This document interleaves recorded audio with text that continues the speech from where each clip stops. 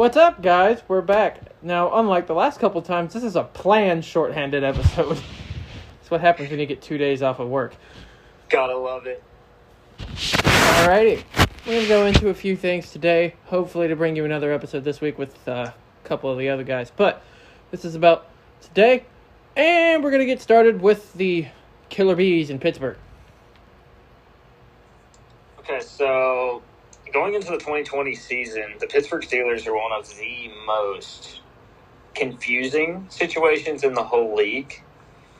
They should be a much better team than they are, and I think with Big Ben coming back, they're going to be. But that's not what this story is about. We're going to go back to the 2016 version of the Pittsburgh Steelers. They had Big Ben, Le'Veon Bell, Antonio Brown, Martavis Bryant, if you want to count Martavis Bryant as being part of this group. In 2016, Big Ben threw for almost 4,000 yards and 29 touchdowns. 65% completion percentage. Le'Veon Bell had almost 1,300 yards on the ground, 600 receiving, almost 2,000 yards.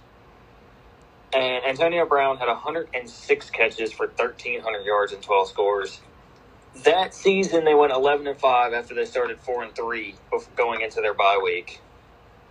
They ended up losing to New England in the AFC title game, which most teams did in that era. 2017, Ben threw for 4,300 yards, 28 touchdowns. His interceptions were basically the same that they were the year before, 13 and 14. 54% completion percentage. Le'Veon Bell once again went for almost 2,000 total yards and 11 scores. Antonio Brown went over 100 catches for 1,500 yards and 9 touchdowns. 13-3, got a first-round bye. Lost to Jacksonville 45-42 in a game that they should have never lost. And here is where the wheels fall off. Heading into the 2018 season, Le'Veon Bell sat out over a contract dispute, which never got resolved. He ended up signing a new deal with the Jets for less money than the Steelers actually offered him, which still doesn't make sense to me. Classic how pretty much every contract dispute works nowadays. Yeah. I think the Steelers offered him $14 million. He ended up signing for $13 million with a worse team. But a little known fact about that deal is that Le'Veon Bell still handcuffed over $15 million in Pittsburgh's cap. Yikes. Because they couldn't resign him. Yikes. Todd Haley ended up leaving because him and Ben couldn't get along. Big Ben was critical of the front office because they drafted Mason Rudolph. And Big Ben led the league in interceptions in 2018. But overall, the biggest all-season story for them was Antonio Brown, who... What a yikes this is. Yeah, Antonio Brown, forgot how to be a human. That's all I can say. He had numerous lawsuits pending against him. He was pulled over multiple times. He got into it with multiple reporters that offseason. He just personally spiraled that whole offseason. Late in 2018, he sat out a game that they had to win for unknown reasons. Most people believe it was an argument with Big Ben that caused that. And overall, he ended up being traded to Oakland for a 3rd and a 5th round pick, which he never played for Oakland because... Ego. Yep, his ego was too big for the building. He ended up being cut there, signed with New England, didn't last long there, and here we sit today. Antonio Brown's out of the league, Le'Veon Bell is in New York, and Big Ben is coming back from a season-ending injury. Martavis Bryant also had, I think, almost 700 yards in 2016 or 17.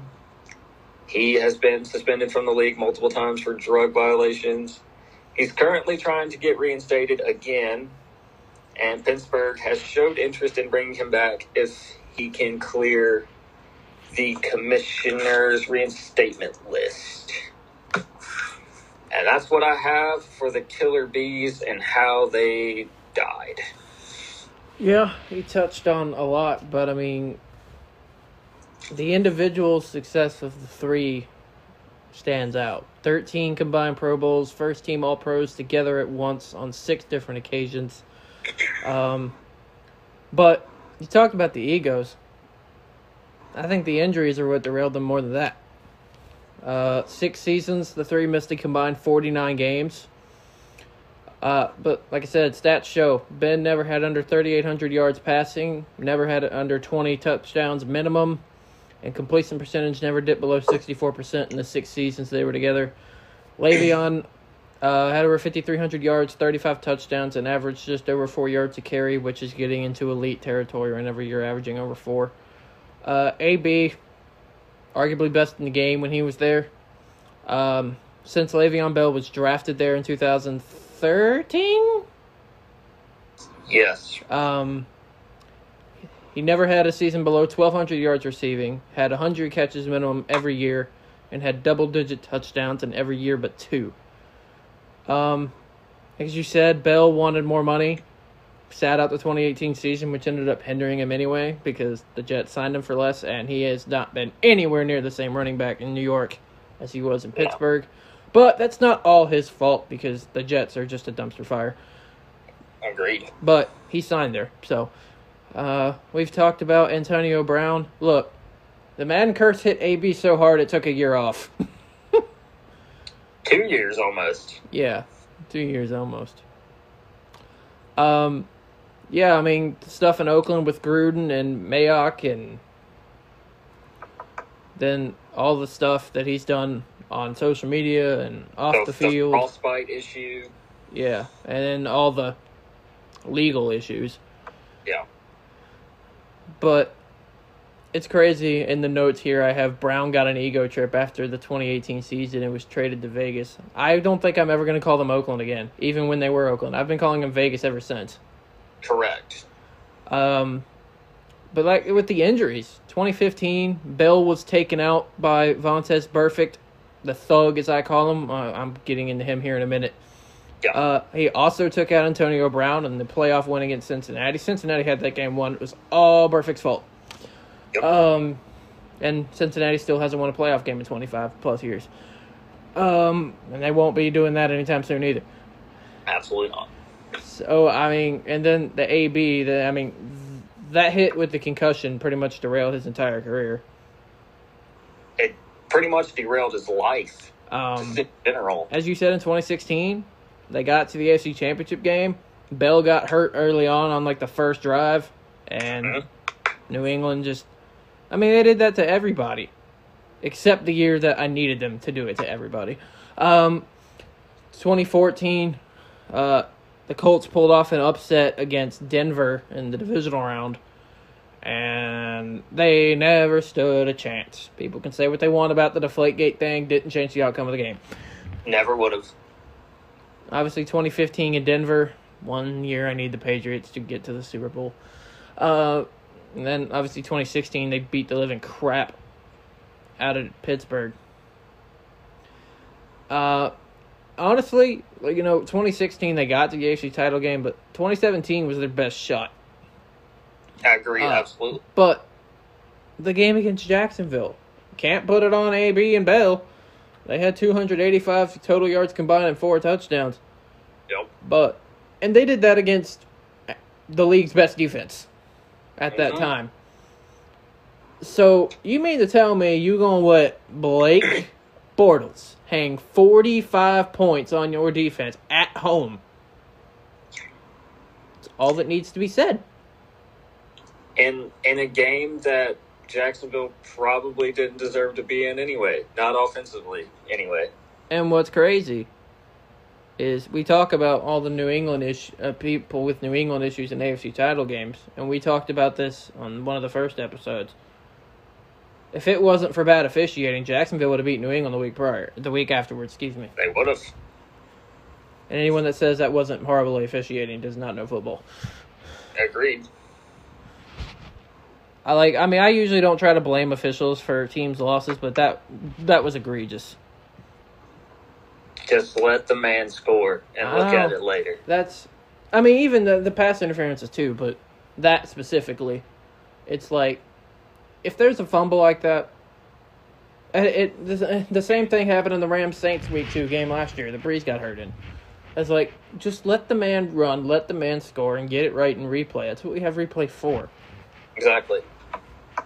That's the killer bees. All right, I'm going to switch up the order a little bit. Me and Buddha did this too. Good Lord, I have way too many notes on this. Is this why I'm letting you go first for this? Because this is a big rival of your college team. Just a tidbit. Just a tiny bit. That would be the U. My God, what a collapse.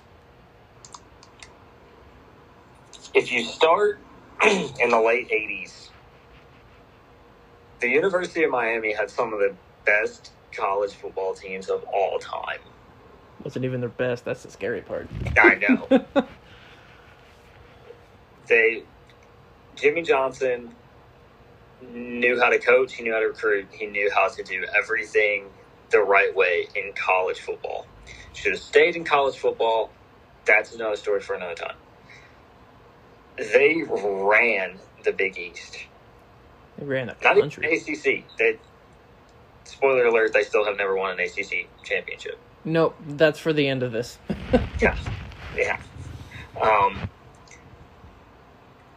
National championship after national championship in the late 80s. I know you have a lot more notes on that than I did, so I'm just going to give the basics and let you fill it in. Yep. Ran the Big East, as I said, national championships. Even in the 90s, they had some really good teams in the 90s. They could just never quite get it done. Well, the mid to late 90s, they couldn't get it done. Get to the early 2000s. Oh, boy. Oh, boy. Look, here's the thing about the early 2000 teams.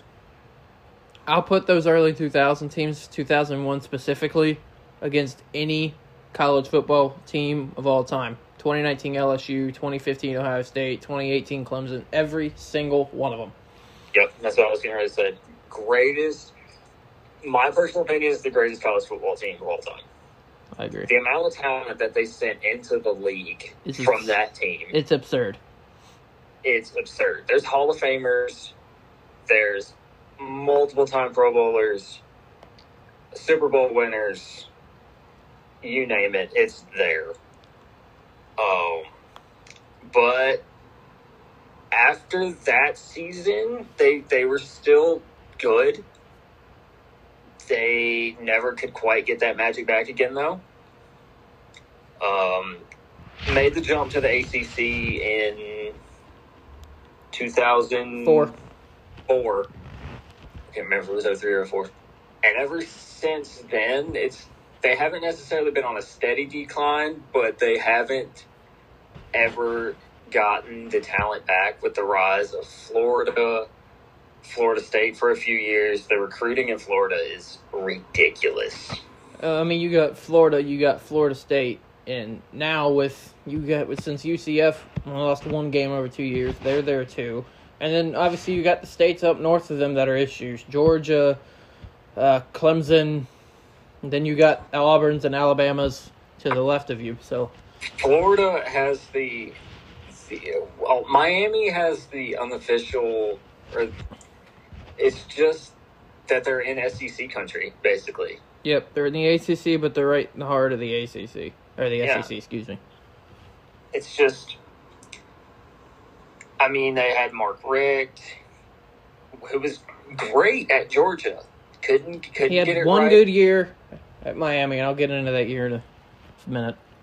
And now they just to fast forward to last year, they brought in Manny Diaz, who was a really odd hire to begin with.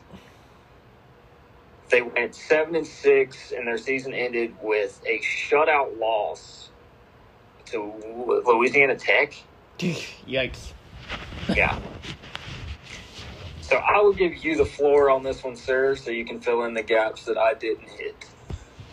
Yeah, the U, as everyone calls it. Hey, at least Miami doesn't, and Buddha and I talked about this, at least Miami doesn't do the Texas is back thing every year. I hate that phrase so much. Yeah, Miami knows where they are currently in the ACC. Yeah. Yeah, the U. I mean, between 1982 and 2002, Miami was ranked third or higher in the postseason AP polls 11 times in 20 years. From 01 to 04, they were in the orange, they were in the sugar, and 2 BCS national championship games. Wins over Florida in 2000. Blowout of Nebraska in the national championship game in 2001. They lost to Ohio State the year after in the national championship game. There was a really bad pass interference call that cost them that game, so they should have won 2 years in a row. I personally think they should have won that game, too. And then they had a 16-14 victory over Florida State the last year of their dynasty there. Boo! I mean, hey, personally, that 2013 Florida State team ranks right behind them. We had talent, but if you put the 13 FSU team against that 01 Miami team, we're going to lose by 40. Oh, anyone's losing by 40. Let's talk about the early years. From 85 to 94, they were 107-13 with 3 national championships. Only one of those were under 10-win seasons. They had won 11 games 4 times and were 12-0 twice. I mean... And this was an era where that didn't happen. No. And you talk about Jimmy Johnson, like, yes, he had crazy success in the NFL too. But, like I said, 107-13 from 85 to 94. Yeah. They lost 13 games over a 9-year span. You don't see that today. Or at least consecutively. And destroyed the Big East. Oh, yeah. That's why they moved to the ACC, because they got tired of blowing people out. They had no competition. And they should have stayed there. Agreed. And, my God, from 2000 to 2003 in a 4-year span, 46-4. 2 of those were in bowl games. They had 2 12-win seasons and 2 11-win seasons. National championship in 2001, best team ever. Let's talk about the 2001 Miami Hurricanes. They averaged over 40 points a game. They were only letting up 9.3 points a game on defense. Oh, they were beating teams by an average of 32.5 points a game, which was a school record. It still is, by the way. And you watch the film, the games weren't even that close. No. The defense was number 1 in the nation in scoring defense, number 1 in the nation in pass defense, and number 1 in the nation in turnover margin. So offense was putting up 40, and you weren't scoring more than 10. 6 of their players earned All-American honors, and 6 were finalists for postseason awards. Ken Dorsey, quarterback, finished 3rd in the Heisman voting. Here's where we get to the ridiculousness. From 2002 through 2006, 17 players were first-round picks. 5 in 2002, 4 in 2003, 6 in 2004, and 1 each in 05 and 06. And none of those players were like fringe, we're going to start in the NFL roster depth. They all stepped in immediately. And you look at all those players, the best one, man, the tragedy is Sean Taylor. That dude was going to be the best safety of all time. Without a doubt. Dude was, my God, what a player. That's just the first-round picks. 38 of the 60-something players on this team were draft picks. Oh. This is a cool stat. They did this in about early 2009. That team in 01, if they were an NFL franchise, they would cost $120 million. That's in '09. You take that now, that number goes into the billions. This is crazy. It's first, second, third, and fourth string running backs would start a game in the NFL. The first, second, and third were all starters. Clinton Portis, Willie McGahee, and Frank Gore, who's still kicking around. That's insane to me, too. I don't remember the name of their fourth-string running back, but he started a couple games. He was a majority backup for the rest of his career. But he still started, so he still comes into this. Let's just name some players. Linebacker Jonathan Vilma, drafted by the Saints, had himself a pretty good career. The safety room was Ed Reed and Sean Taylor. To me, Sean Taylor should be in the Hall of Fame. He won't be, but he should be. And it is in the Hall of Fame. And Ed Reed is in one of the greatest safeties that's ever played. And then you have cornerback Antrell Roll, All-Pro in the NFL. Wide receiver Andre Johnson, All-Pro in the NFL. Tight end Kellen Winslow, kind of a disappointment in the league, but he still played pretty well. Tight end Jeremy Shockey was a staple of the New York Giants and the New Orleans Saints. He even played a season Cam's rookie year in Carolina, and I don't know why we ever got rid of him. And then that was that. And it was like, yeah. And then from 2004 to last year, no. They've posted one 10-win season. That was in 2017. And they started 10-0. And then they lost to Pitt. They got blown out by Clemson and lost to Wisconsin. Which is probably good because if they would have gotten to the playoffs, they'd have gotten smacked. They've posted a record of 121-82 from 2004 to 2019, which, hey, it's a winning record. But when you compare it to the 85-94 stretch and the 2000-2003 stretch, they've had 3 losing seasons in these years. They are 3-10 in bowl games in this stretch. They've had 1 conference championship game appearance, and that was the blowout against Clemson. They technically had a share of the ACC championship with Virginia Tech in 2004, but that was Tech's ACC title, and that's how it's recognized.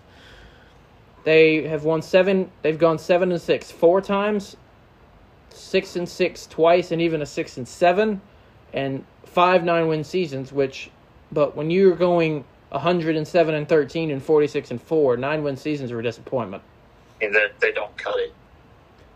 And then you coming into this year, if we have a college football season, that is, they of course bring in De'Aaron King, who 2 years ago with Houston was a Heisman finalist and was lighting up the country. It's just, can he bring that magic back to a team that has promise?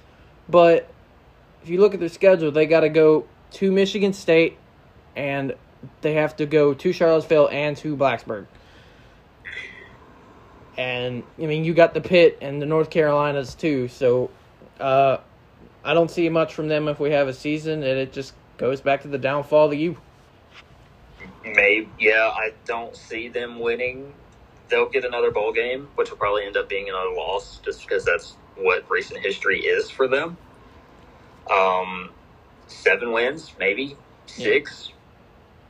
Well, that's the whole thing. It's like, you look at the Ace. I mean, we've talked about Florida State and Miami on this series. This is why Clemson gets so much slack. Because Florida State and Miami, these 2 previously elite programs, are now just bottom feeders. And there hasn't been a team other than Clemson that has stepped up to actually take that place to give them a rival. Yeah, the only, I would say, and this is crazy, they've only played them twice since Clemson started this stretch. The closest thing Clemson's had to a rival in the ACC is actually Virginia Tech. Because in 2016, the year Clemson, Deshaun Watson, won the national championship, Tech faced them down in Florida because there was a bunch of issues in North Carolina where they moved the game from Charlotte. It was 42-35. Clemson couldn't put Tech away. Clemson would go up by 2, Tech would immediately score. And then in 2017, they came to Blacksburg, and Tech hung with them for a majority of the game. And I mean, you see what they've done to the rest of the ACC and who they've played in conference championship games. I mean, they have blown teams out. So, we talked about this on a last podcast with Buddha. It's like, people wanting to give Clemson slack for not playing anybody. One, they've scheduled Notre Dame for this upcoming year. What do you expect them to do?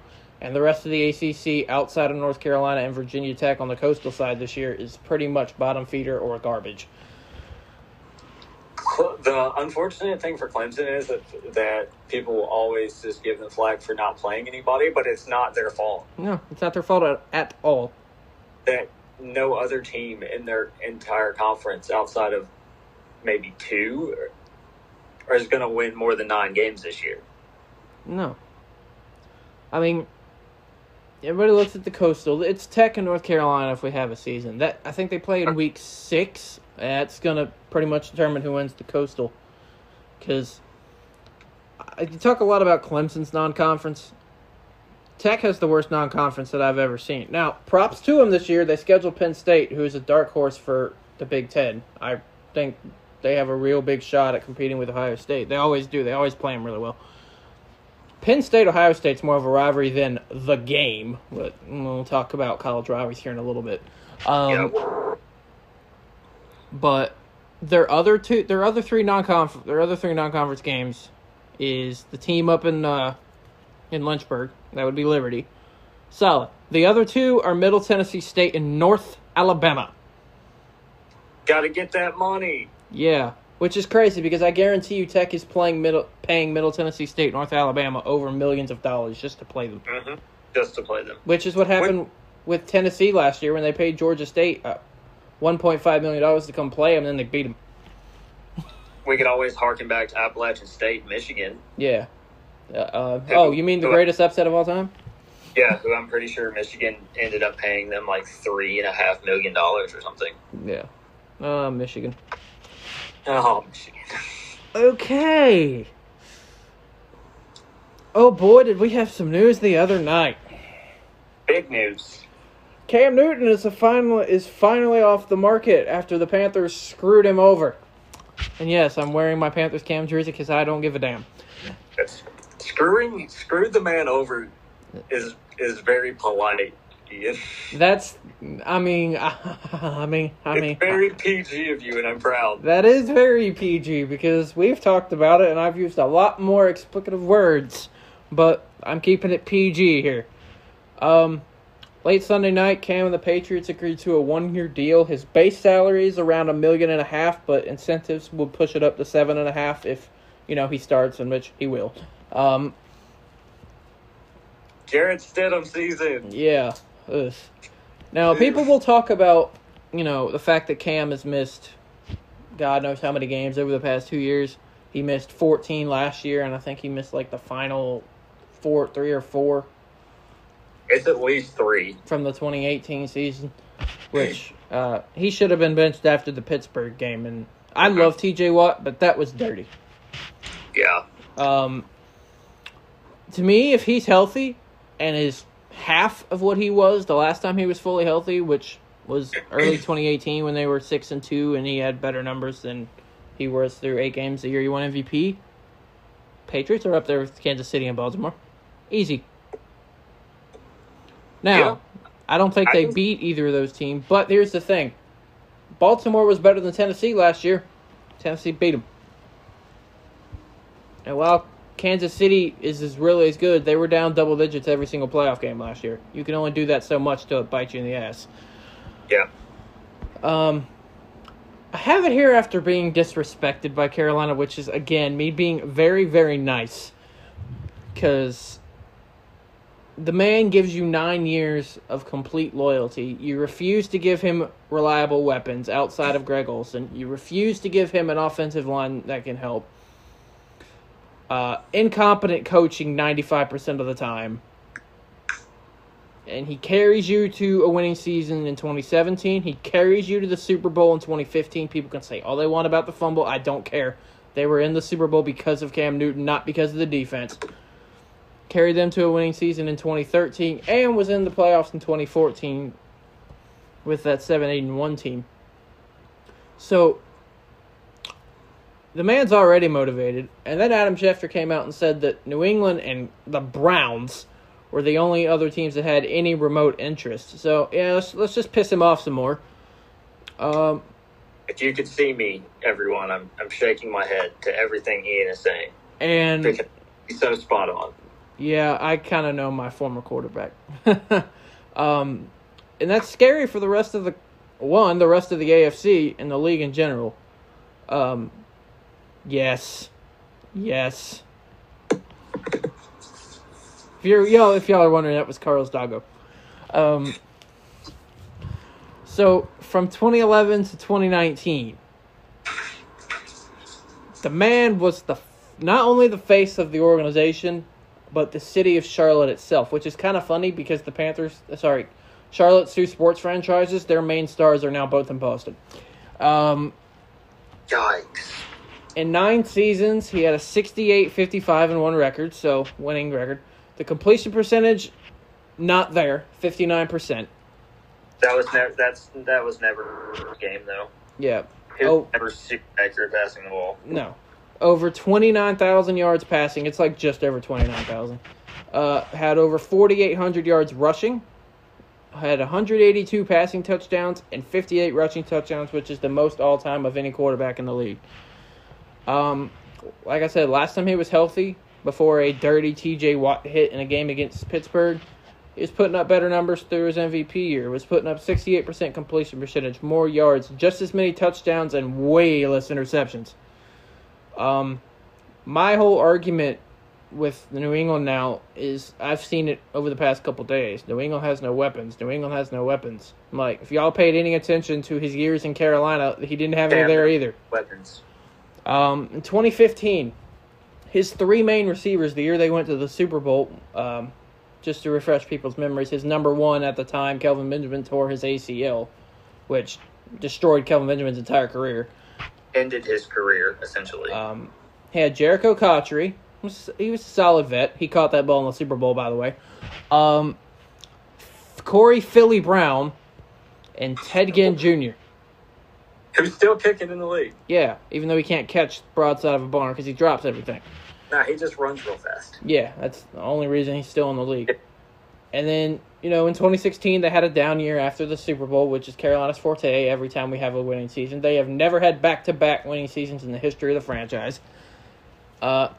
27. Yeah. I learned something. Yep, they've never had back-to-back winning seasons in the history of the franchise. 2017, they were 11-5. Had to go down to New Orleans for the wild card game. The week prior, they lose to Atlanta, and he has one of the worst games of his career, like 51% completion percentage, not even 200 yards, and a couple picks. And then he turns right back around, goes down into New Orleans in the wild card round, one of the toughest places to play, which is odd because the Panthers play the Saints at home down in the Dome better than any other team in the National Football League. It's facts. And had arguably the best game of his career. 65% completion percentage, over 300 yards, 3 touchdown passes, no interceptions.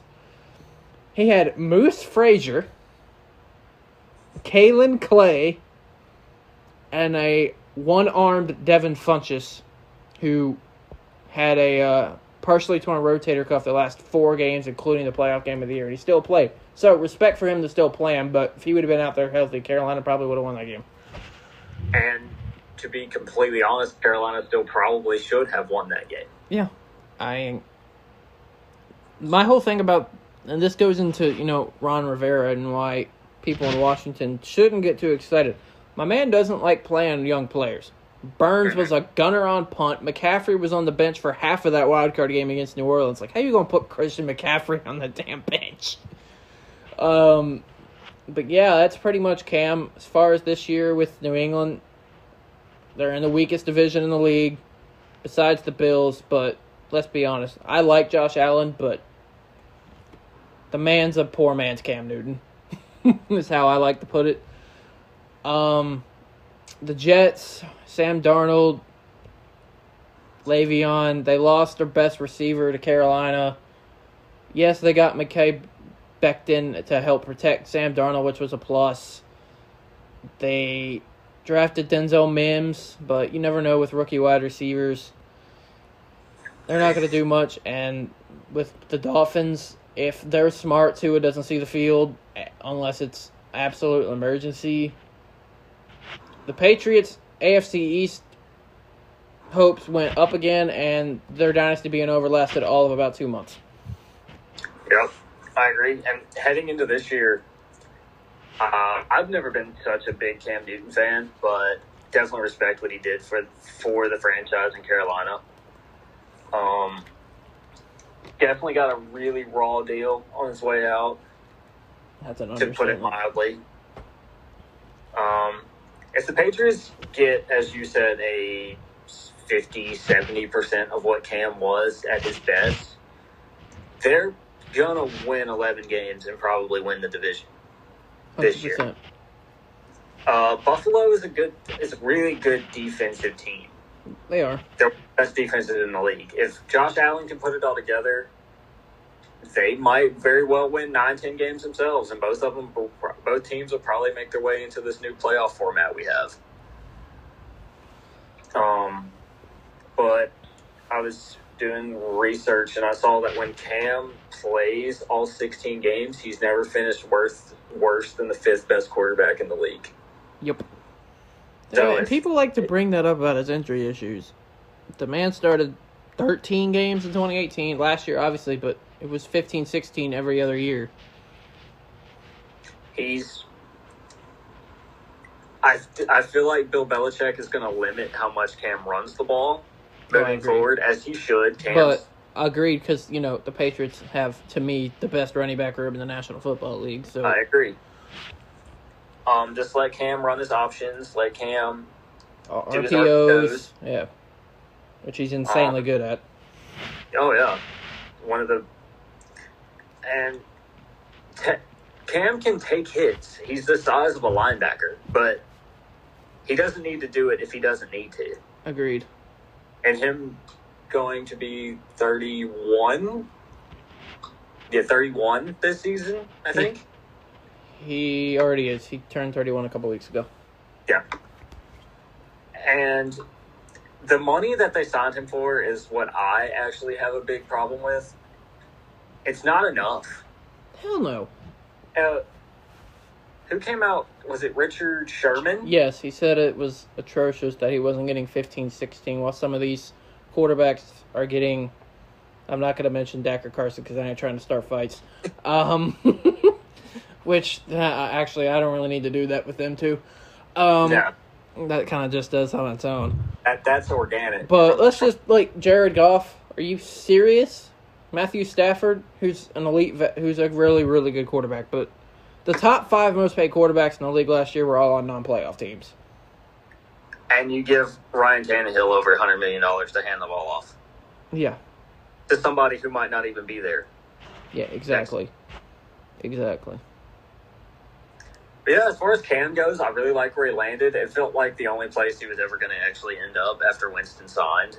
Yeah. And that New England was just a thing. And as me and Ian talked about the other day, he's had to have had private workouts with them behind the scenes just because they wouldn't take a flyer on him. No, nobody would. There's no reason to. There was this thing I saw that came out earlier that Chase Daniel, career backup, is making more this season than Cam and Jameis Winston put together. And there's something wrong with that. Like the league leader last year in passing yards. Yes, he threw 30 interceptions, I understand. But threw for over 5,000 yards and 30 touchdowns. And then Cam, the last time he was healthy, was an MVP candidate, a former Super Bowl, a former MVP. How I wish I could say that. Right. Chase Daniel making more than Jameis Winston and Cam Newton combined is an absolute joke. I feel like, not to get completely off topic, but I feel like New England should have gave this deal to Jameis. Because Jameis is just going to sit behind Breeze this year. He's only on a 1-year deal. What is he going to prove? I mean, the only thing that happens if Breeze gets hurt again, which is rare because Breeze never gets hurt in general. No. He just had a freak injury, and that's why Teddy Bridgewater is sitting on my team's quarterback chart at 3 years, $60-something million. Well, the Teddy signing isn't. It's stupid. I'm just going to come out and say it. It's stupid. The money doesn't make sense. The money nor the fit, for that matter. No, because he doesn't fit what Matt Rule wants to do. As much as Matt Rule wants to say it, I think Will Grier fits the system more than Teddy Bridgewater. And I say that because Will Grier in college ran a system pretty much like this. Because half of Carolina's coaching staff has never coached in the NFL before. Yeah. Including both of their coordinators and their head coach. And you go to Joe Brady goes from Joe Burrow to Teddy Bridgewater. They're not even close to being the same archetype of football player. No. Teddy, y'all brought Teddy in as a safe option. Yeah. Here's my thing. Let's just say for the sake we end up doing half a college football season. Just for the sake of it. Carolina's not a good team. At all. So, they're going to be picking top 5. Mm-hmm. I think, barring a crazy change, if they're picking top 5, I personally think Teddy is on the bench next year behind either Ohio State quarterback Justin Fields or North Dakota State quarterback Trey Lance. I don't think Carolina's going to be bad enough to get Trevor Lawrence. That's Jacksonville's spot to lose. Yeah. I agree, 100%. Teddy is... He's a bridge. No bridge quarterback. He's a bridge. That they don't... It is a bridge quarterback. Yeah. Yeah, it's kind of, with Cam, it's like... And I will defend this man until the day I die, because he's the main reason why a lot of the modern Panther fans are Panther fans. Mm-hmm. Like, I have been a Panthers fan since the start of 2004 near the Super Bowl run, but that was because of Steve Smith.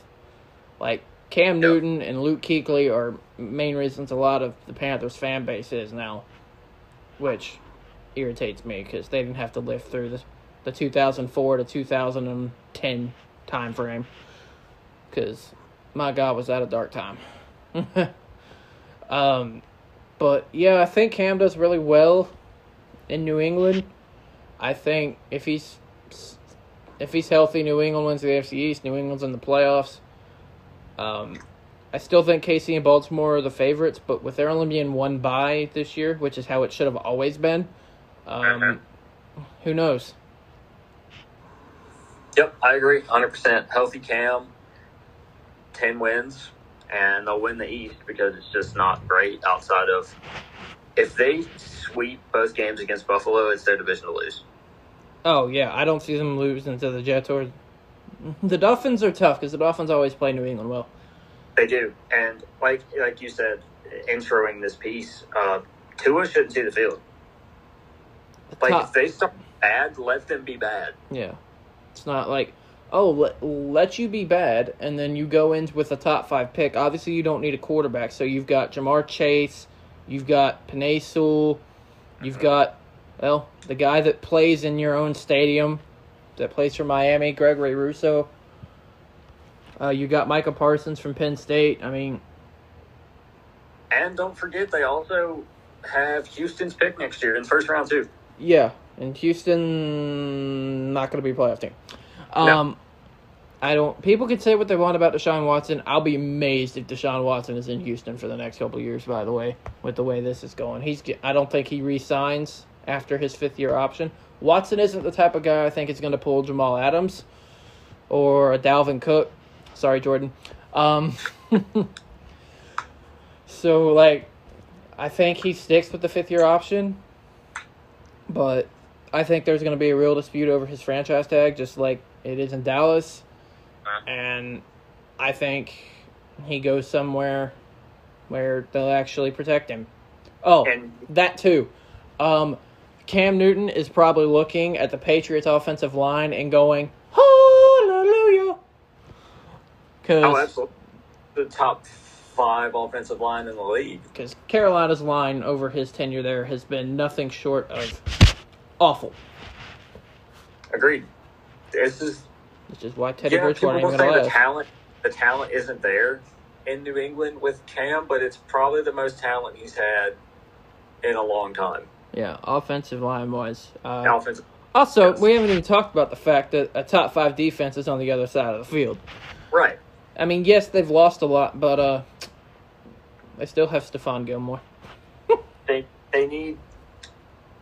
just need Cam not to lose games, essentially.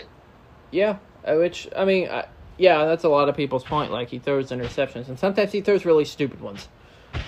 But He's a playmaker at heart. he's in a much weaker conference now.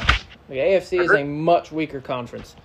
So, the Patriots' schedule isn't too terrible. Yeah, it's middle of the pack-ish, I think. Which is what it usually is, if not the easiest in the league, which is pretty much like it is every single year. Because honestly, most of the good teams get the easy ones, and the shitty teams get the horrible ones. Like, Carolina has the second toughest schedule in the league this year. And then you got teams like Indianapolis who have, league's easiest schedule. Yes. But then again, last time they had that, they won like, what, 4 games? We don't talk about that, Ian. Nope. But hey, to be fair, that worked out for you because now you have the league's best offensive lineman. So, I'll take it. let's go back into the college game. I would really like, and I saw this, somebody posted something earlier on Facebook that I saw, and it was like top 5 college rivalries. It was like Notre Dame SC, Ohio State Michigan, Alabama Auburn, Florida and Georgia, and yeah, I can remember the other one. But for all you Ohio State and Michigan fans, Michigan specifically, y'all's games hasn't been a rivalry for the past decade. No, they haven't even been in the same ballpark. I mean, it's basically Michigan is the annoying little brother to the Buckeyes. Michigan is quickly becoming the annoying little brother to Michigan State. Yeah. So, the best college rivalry, without question, is the Iron Bowl. I absolutely agree. And personally, my second favorite is Oklahoma, Texas. Agree. There. Oklahoma, Texas was the other one. Oh my God, the amount of times I had to hear Buddha say "hook 'em" last week during the Texas segment, I swear. I'm not going to do that to you. But Alabama-Auburn, last year they had that really close, really good game. The year prior, they had a really close game. 2017, Auburn again won at home with Jared Stidham. And then, obviously, the great... Stidham season. Yeah. And then in 2014 or 15, Alabama was massive favorites. Auburn hung 50 on them, and it was like a 58-50-something for SEC teams. That's like, huh? And then, obviously, you have the most infamous of the Iron Bowl games. The 2013 game where, I'll be real, Nick Saban was the entire reason the kick six ever happened. Yeah. Man vouched for that 1 second, and then Auburn ran it back 109 yards and won the game. And then they ended up losing in the national championship to Florida State, who, by the way, Auburn never should have lost that national championship game. They had Florida State's number pretty much the entire game. We couldn't stop Trey Mason if we tried. That man ran through us like a wet paper bag, and we had one of the best defenses in the nation. Yeah. The only reason y'all won that game is because of the chemistry between Jameis and Kelvin Benjamin. Yeah. Which is why Kelvin Benjamin should have started. To see what happened to Kelvin Benjamin, too. Yeah. Like, he had over 1,000 yards his rookie year. Cam Newton made Kelvin Benjamin. Let's just put that out there for a second. KB tore his ACL the year Carolina went to the Super Bowl. It was like the first day of training camp, wasn't it? Yep, it was against the Dolphins in a joint scrimmage, and he made a cut on a slant route, and his knee blew out. He came back in 2016. He had a pretty solid start, but Carolina went to Buffalo, and then that's a yikes from there. But, yeah, I mean, just that kick six, and it's like... And the kick six was after the game with the tip touchdown that led them to that game against Alabama. Yeah, it was that tip touchdown against Georgia. Yeah, that they shouldn't have won that game either. No, so now you look at it was 1-4 that game. It was, SEC championship on the line. Mm-hmm. And my whole thing is if you ever watch Alabama games now, they had no skill players on the field for that last field goal. You watch any Alabama field goal now that is, long or is like 45, 50 plus or is on the game, is on the line, and if you miss it, they have a chance to run it back. Last year, they were kicking a 50-yard field goal to win a game. It ended up missing, but had Jerry Jeudy was on the field and Henry Ruggs was on the field. That is solely because of what happened in the 2013 Iron Bowl. And I'm pretty sure in later years it came out that their field goal kicker at the time had never made a field goal from that long to begin with. No, because Alabama had two kickers. Because their starting kicker went 0 for 3, and then they brought him out, and he was a true freshman. Mm-hmm. He had never. I don't even think he'd even ever attempted a kick from that far before. No, But yeah, like I said, when it comes to college football rivalries, Alabama, Auburn kind of ranks. I mean, you could put the history of Ohio State and Michigan up there. And obviously, if you're a Michigan or Ohio State fan, I fully expect Ohio State specifically to say it. It's all relative to the situation, but from being on the outside, Florida State's best rival now would be Florida, and that's not even a rivalry anymore because we just get destroyed. Mm-hmm. Miami, would equally suck. So I'm about to say you get equally destroyed by Florida. Equally destroyed by Florida, much to Brooks' happiness. Yeah, I know, right? Yeah, as far as, from my two teams' perspective, Tech's biggest rival is UVA, and their games the past 3 years have been insanely competitive. Some of the best college football games of the season. So, Tech and UVA is the rivalry. And on Oregon's side of things, this is where I'm probably going to get a bit of backlash from a couple Oregon fans, because to me, Oregon State is not the rival of Oregon. They're the little brother. Yeah. When you said about Michigan, Oregon State is is Oregon's annoying little brother. Yes. And then most Oregon fans will say Washington, which is fair. They've been two really close games the past couple years. But to me, it's Stanford. And me as an Oregon fan, I despise Stanford with every fiber of my being. And that,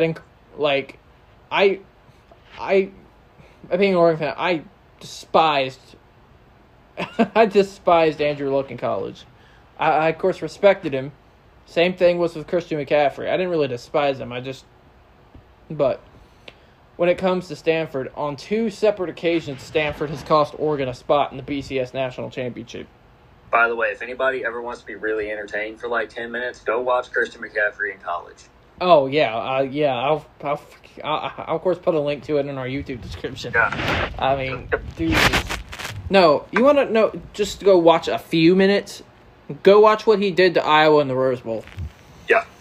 But when it comes to Stanford, and then Oregon returned the favor in 2015, costing them a shot at the playoff, which was glorious. But, yeah, Auburn, Alabama is easily. And then, honestly, you can't talk about college football rivalries and not put Clemson, Alabama near the top, if not the top. Oh, and especially, all because of the last couple of years. They've played each other 3 times in the college football playoffs. It was 3 years in a row, actually. And it just so happens that Dabo is out-coaching Nick Saban, which is so weird to say. Yep, agreed. And also, another thing. We talked about Clemson, not playing anybody. They've beaten Oklahoma. They've beaten Alabama. They've destroyed Notre Dame. They've beaten Ohio State. When it gets to the playoff, they beat teams. And they only lost to maybe the greatest offensive college football team of all time. Yeah, I don't care. Here's my thing about LSU last year, and this is coming from an Oregon fan who, if we wouldn't have lost to Arizona State, Oregon would have been in Oklahoma's spot. Boy, am I glad we weren't there. Yeah. Because Oklahoma never stood a chance. As an Oregon fan, here's the thing about the college football playoff. I don't want my team there unless we have a shot at winning both games, of winning a national championship. As we talked before in the 2014 season. Which is about to say, I was like, you of course know how this feels. 2014, when y'all were there against us in the Rose Bowl. Never deserved to be there. Never deserved to be there, and Kirk Herbstreit said it best. And I've never heard this about any other team. Florida State gave up. We quit. Because we knew that we should have lost 3 games that season before we ever even got there. Yeah. And then the effective end of that Florida State dynasty, if you so to call it, was the block kick by Georgia Tech. I agree. 100%. But yeah, that's pretty much the college ranks. Hopefully we have a season, but it's very doubtful at this point. I would say it's probably about, I don't even want to say 50-50 we have a season. It's probably closer to 70-30 that we don't have a season. Yeah, I agree. And then, all right, Fantasy Madness time. Oh, boy. Let me go get it. If I tell you how many times Buddha got up to walk around the other day? I had to take care of everything before I sat down, or else I would be doing the same thing. Yeah, I know. It was his dogs. Mine's just one on me. I just had to get it. Nice. All right. God, this thing's heavy. I can't put that on my arm. The thing weighs too much. So, Fantasy Madness. Fantasy is definitely interesting this year, especially with the unknown around the National Football League. But, I mean, if you look at fantasy, top 3 picks in pretty much every, either you're talking regular or keeper leagues, are 3 players. New York Giants running back, Saquon Barkley, Carolina Panthers running back, Christian McCaffrey, and Dallas Cowboys running back, Zeke Elliott. Yes, yes, yes, and more yes. Sorry, that was Carlos Doggo again. Yeah, Saquon Barkley, Christian McCaffrey, and Zeke Elliott. Personally, for me, going into this year, it's if you have the number 1 overall pick, you can't really go wrong between Saquon and Christian McCaffrey. I personally would never consider taking Zeke over either one of them. The only way I would ever justify taking Zeke first is if you're in standard scoring with no PPR. Yeah, which in hardly anybody ever plays anymore. In this league is full PPR, and in Christ Above League it's half. So, which is why Christian McCaffrey, if you're playing in a full PPR league, McCaffrey or Saquon are 1 and 2. Oh, absolutely. Which is, by the way, if you or Delby give me Barkley or McCaffrey, I'm gonna roast y'all to high end. Well, you know. Personally, for me this year, it's Saquon, just because Christian McCaffrey will have a natural regression of points scored. The crazy thing, people say, regression. It's like McCaffrey's still going to rush for over 1,000 yards, but his receiving numbers will be down. I don't think he's going to catch the ball as much as he did, effectively anyway. And y'all have got to get him off the field. Oh, I agree, 100%. You are not going to hear any arguments from me on that. No. I mean, he's not a big guy. He's not a small guy by any stretch of the imagination. He's probably a big guy. No. Have you seen that man's arms? Yeah, he's a big guy. He's rocked up, but Christian McCaffrey isn't built to be getting hit 40 times a game. No. Well, there was a game last year. Actually, it was the opener against the Rams. They gave him the ball 30 times and then had his worst game of the year 4 days later against Tampa. Like, what were you expecting to happen? You were expecting him to recover from 30 touches a game in 4 days? And the reason that I feel Saquon will do, I think he's going to do so much better than McCaffrey this year. I just feel like it's a safer option. Well, here's the thing about Saquon. He's all the Giants have. Right. He's literally the Giants. Which essentially puts him in pretty much the same boat as Christian McCaffrey nowadays. Yeah, I mean, McCaffrey's... have weapons outside of Christian McCaffrey. It's just how effective can Teddy be getting them the ball? Yeah. As far as the Giants are concerned, I think Daniel Jones is going to be a better fantasy quarterback this year than Teddy Bridgewater. I do too. So, Daniel Jones could end up being top 15 quarterback, I'd say. So, with that, and the fact, and also the thing about Saquon last year, man had over 1,000 yards rushing. He missed like 4 or 5 games due to a high ankle sprain. 4 games and finished as RB10 in fantasy scoring. But he's 1 or 2 overall in pretty much every league you'll find. He's going to be 1 or 2 overall in both of our leagues. And there's even... Even though he's a keeper in your league, but same difference. Yeah. There is a lot of dispute now with Zeke and Tony Pollard and all this. Tony Pollard, as we talked about a couple weeks ago, Tony Pollard will take some snaps. Oh, yeah, 100%. But Zeke is still going to lead that backfield share 80-20 probably. Oh, 100%. And you're not going to put Tony Pollard in on the goal line. No. And touchdowns reign supreme in fantasy football. Oh, yeah, they always will. And they always have. Yeah, me personally, I would go Barkley first and then McCaffrey, but it's really close. It's literally 1 and 1A. Yeah. You can't quit. I agree. I just think Saquon has more upside because I think McCaffrey has hit his fantasy ceiling already. Not his real life ceiling. He's still got ridiculous amounts of time left. But as far as fantasy scoring goes, I think in our sleeper league last year he scored almost 450 points, and that was more than a majority of quarterbacks scored. Yeah. Or something like that. Yeah, it was ridiculous. Yeah, that was the main reason that Jordan won our league last year. Yeah. So he had McCaffrey. Don't tell him that. He probably already forgot that he won. Well, of course, assume he listens, so he'll hear it.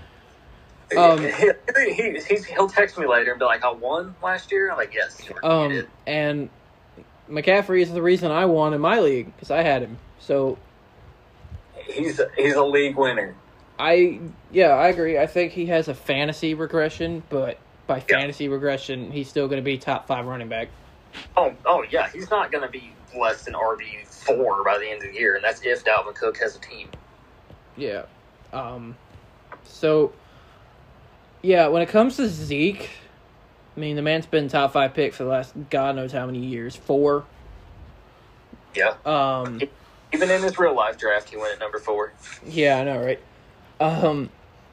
So that whole thing with Zeke is after you get 1 and 2, which are the easy home runs. 3, I mean, Zeke is the home run there, but if Dalvin Cook has a team, you could consider it. I would personally take Zeke because Zeke doesn't have the injury concerns. And I don't think Dalvin Cook's going to be seeing the field anytime soon because I'm not going to say the word, but you have I forget which one of the boys in our group has taken Le'Veon and called him money hungry, you know what, the last 2 years. Adam. But I think Zeke is number 3. And once you get past 3, you got Cook, you got Derrick Henry, Hopkins, Julio, Kamara, who I think will have a bounce back year. I do too. And once you get past 3, if Dalvin Cook doesn't play, I think that's where you can get into the Michael Thomas, Devontae Adams territory. It also depends on what kind of strategy you want to employ. Personally, this year, I'd probably I'm leaning towards a wide receiver 0 strategy, which is just not taking a receiver till round 3 or 4. Yeah. It's just so deep this year. And our league, the TJ Maxx Fantasy League, the only 2 quarterbacks that are going to go anywhere before round 3 or 4 are Mahomes and Lamar Jackson, and you will not catch me taking a quarterback in round 3. No, it's too early. Especially when in 5 or 6 you can get Dak Prescott, who was one of the league's best fantasy quarterbacks last year. So, yeah, his current ADP, which is average draft position for people that aren't huge fantasy people like we are. He's currently going in the middle of round 6 in 10-team drafts. Yeah. Which is insane. There was one mock draft that I did the other day where I had Dak and Carson Wentz on my squad. Can you imagine? You could do that if you take them like back to back. Yeah. But I wouldn't ever recommend doing that. Oh no! Why would you ever take 2 quarterbacks back to back? I don't know. Why would you ever take 2 quarterbacks to have the same bye week? That was Jordan's fault, and you know it. Hey, I completely forgot about the bye weeks going into that last year. So it's that really is easy to do. So everybody out there listening, pay attention to your bye weeks because they can get real nasty real quick. that is a lot on me personally when it comes to bye weeks. 2 to 3 players on the same bye week is kind of max. 2, you're fine. 3, you're kind of pushing it. But anywhere beyond that, you're just stupid. Especially in your starters. Like, you can get by with drafting a starter and a backup that have the same bye week at the running back, wide receiver position. But if you plan on starting 2 guys at the same time, don't do the bye week thing on the same week because it's just going to be, unless it's a super late bye, like 10, 11, or 12. And I'm pretty sure teams even might have like a week 13 bye this week or something, or this year, which is ridiculous. Yeah. Carolina, by the way, for people who are wondering. On your roster. You know, there's a fantasy player. I of course had him in Christ above last year, who I think is going to be even better this year, especially if Stafford plays the entire year. Kenny damn Galladay. Agreed. Underrated receiver. Does not get enough credit for how good he is. That, and he plays next to Marvin Jones. He's one of the most underrated receivers in the league, and especially in fantasy football, where he's actually getting a lot of love. He's my wide receiver 6. Here's the thing about Galladay. Not only does he get yards, as you said earlier, the man scores touchdowns. Yeah, he's a touchdown machine. Kind of like a former Lion in Calvin Johnson, not making that comparison. Yeah, I was going to say, let's not go there. It's not going to do that. But yeah, Kenny Galladay's going as the 5th receiver off the board in most fantasy drafts now. He's going right between Mike Evans and Chris Godwin, who is very up in the air with what Brady's going to bring to them.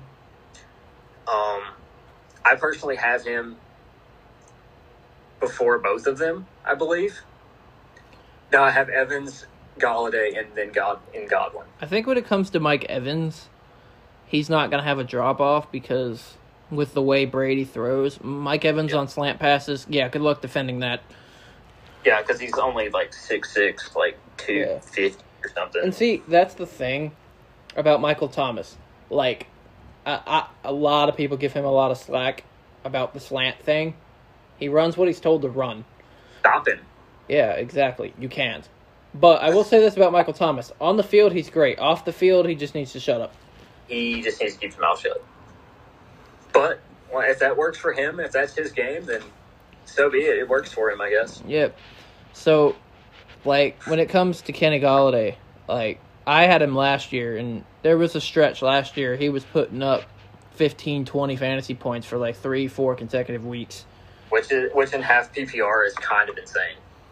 And the only reason I had struggles in last year's league was because I had to start 10 different damn quarterbacks in 17 weeks. Watch your waiver wires, people. Waiver wire. Waiver wire. Here is the thing. For people that are new to fantasy or have just played it for a year or two, you win leagues due to what you do on the waiver wires. Statistically speaking, 70% of your drafted team won't be on your roster by the end of the year. No. Just to say, like, I took Baker Mayfield and Cam Newton last year. Neither of them were on my team at the end of the postseason.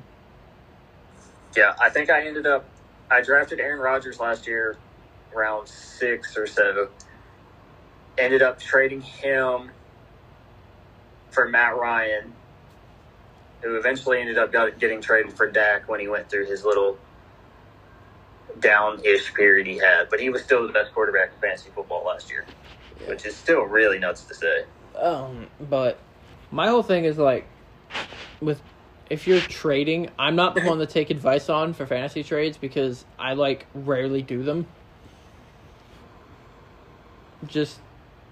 I kind of stick to the waiver wire, and I mean, it's worked. I've played 6 fantasy seasons, and I've never finished lower than 4th or 5th place, except for your league last year, but that was because I was playing with a bunch of people I didn't know their strategies and stuff. It's all right. We don't even know our strategies half the time. Yeah. So, yeah, I mean, I'll end it with a multiple choice question here like we've done the past several weeks, and then I'll get into what we're going to do for hopefully Thursday. Hopefully. It's always a Air hopefully. Oh, it's also funny. We're at like an hour and 11 minutes, and this is by far the longest of the 4 podcasts we've done, and it's just me and you. It could probably go for another couple of hours if we actually. Oh, it could. It could. But content. Not fantasy questions. We've been into that for a good 15 minutes now. Okay. You give me a quarterback, 2 receivers, 2 running backs, and a tight end that you would take to build a team. Ooh. Non-fantasy? Non-fantasy. Mahomes.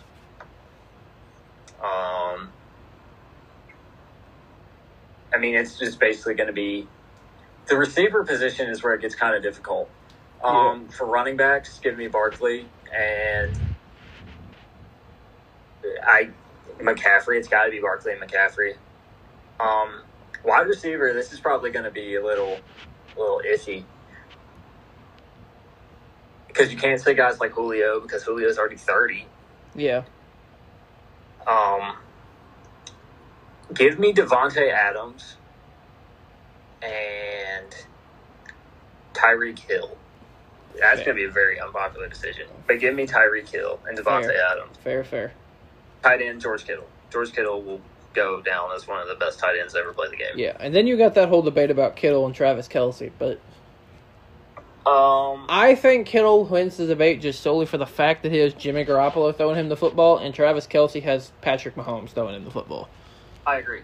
But as far as fantasy purposes go, Travis Kelce is tight end 1, easily. But, and then, I mean, when it comes to kickers, if your answer is anything other than Justin Tucker.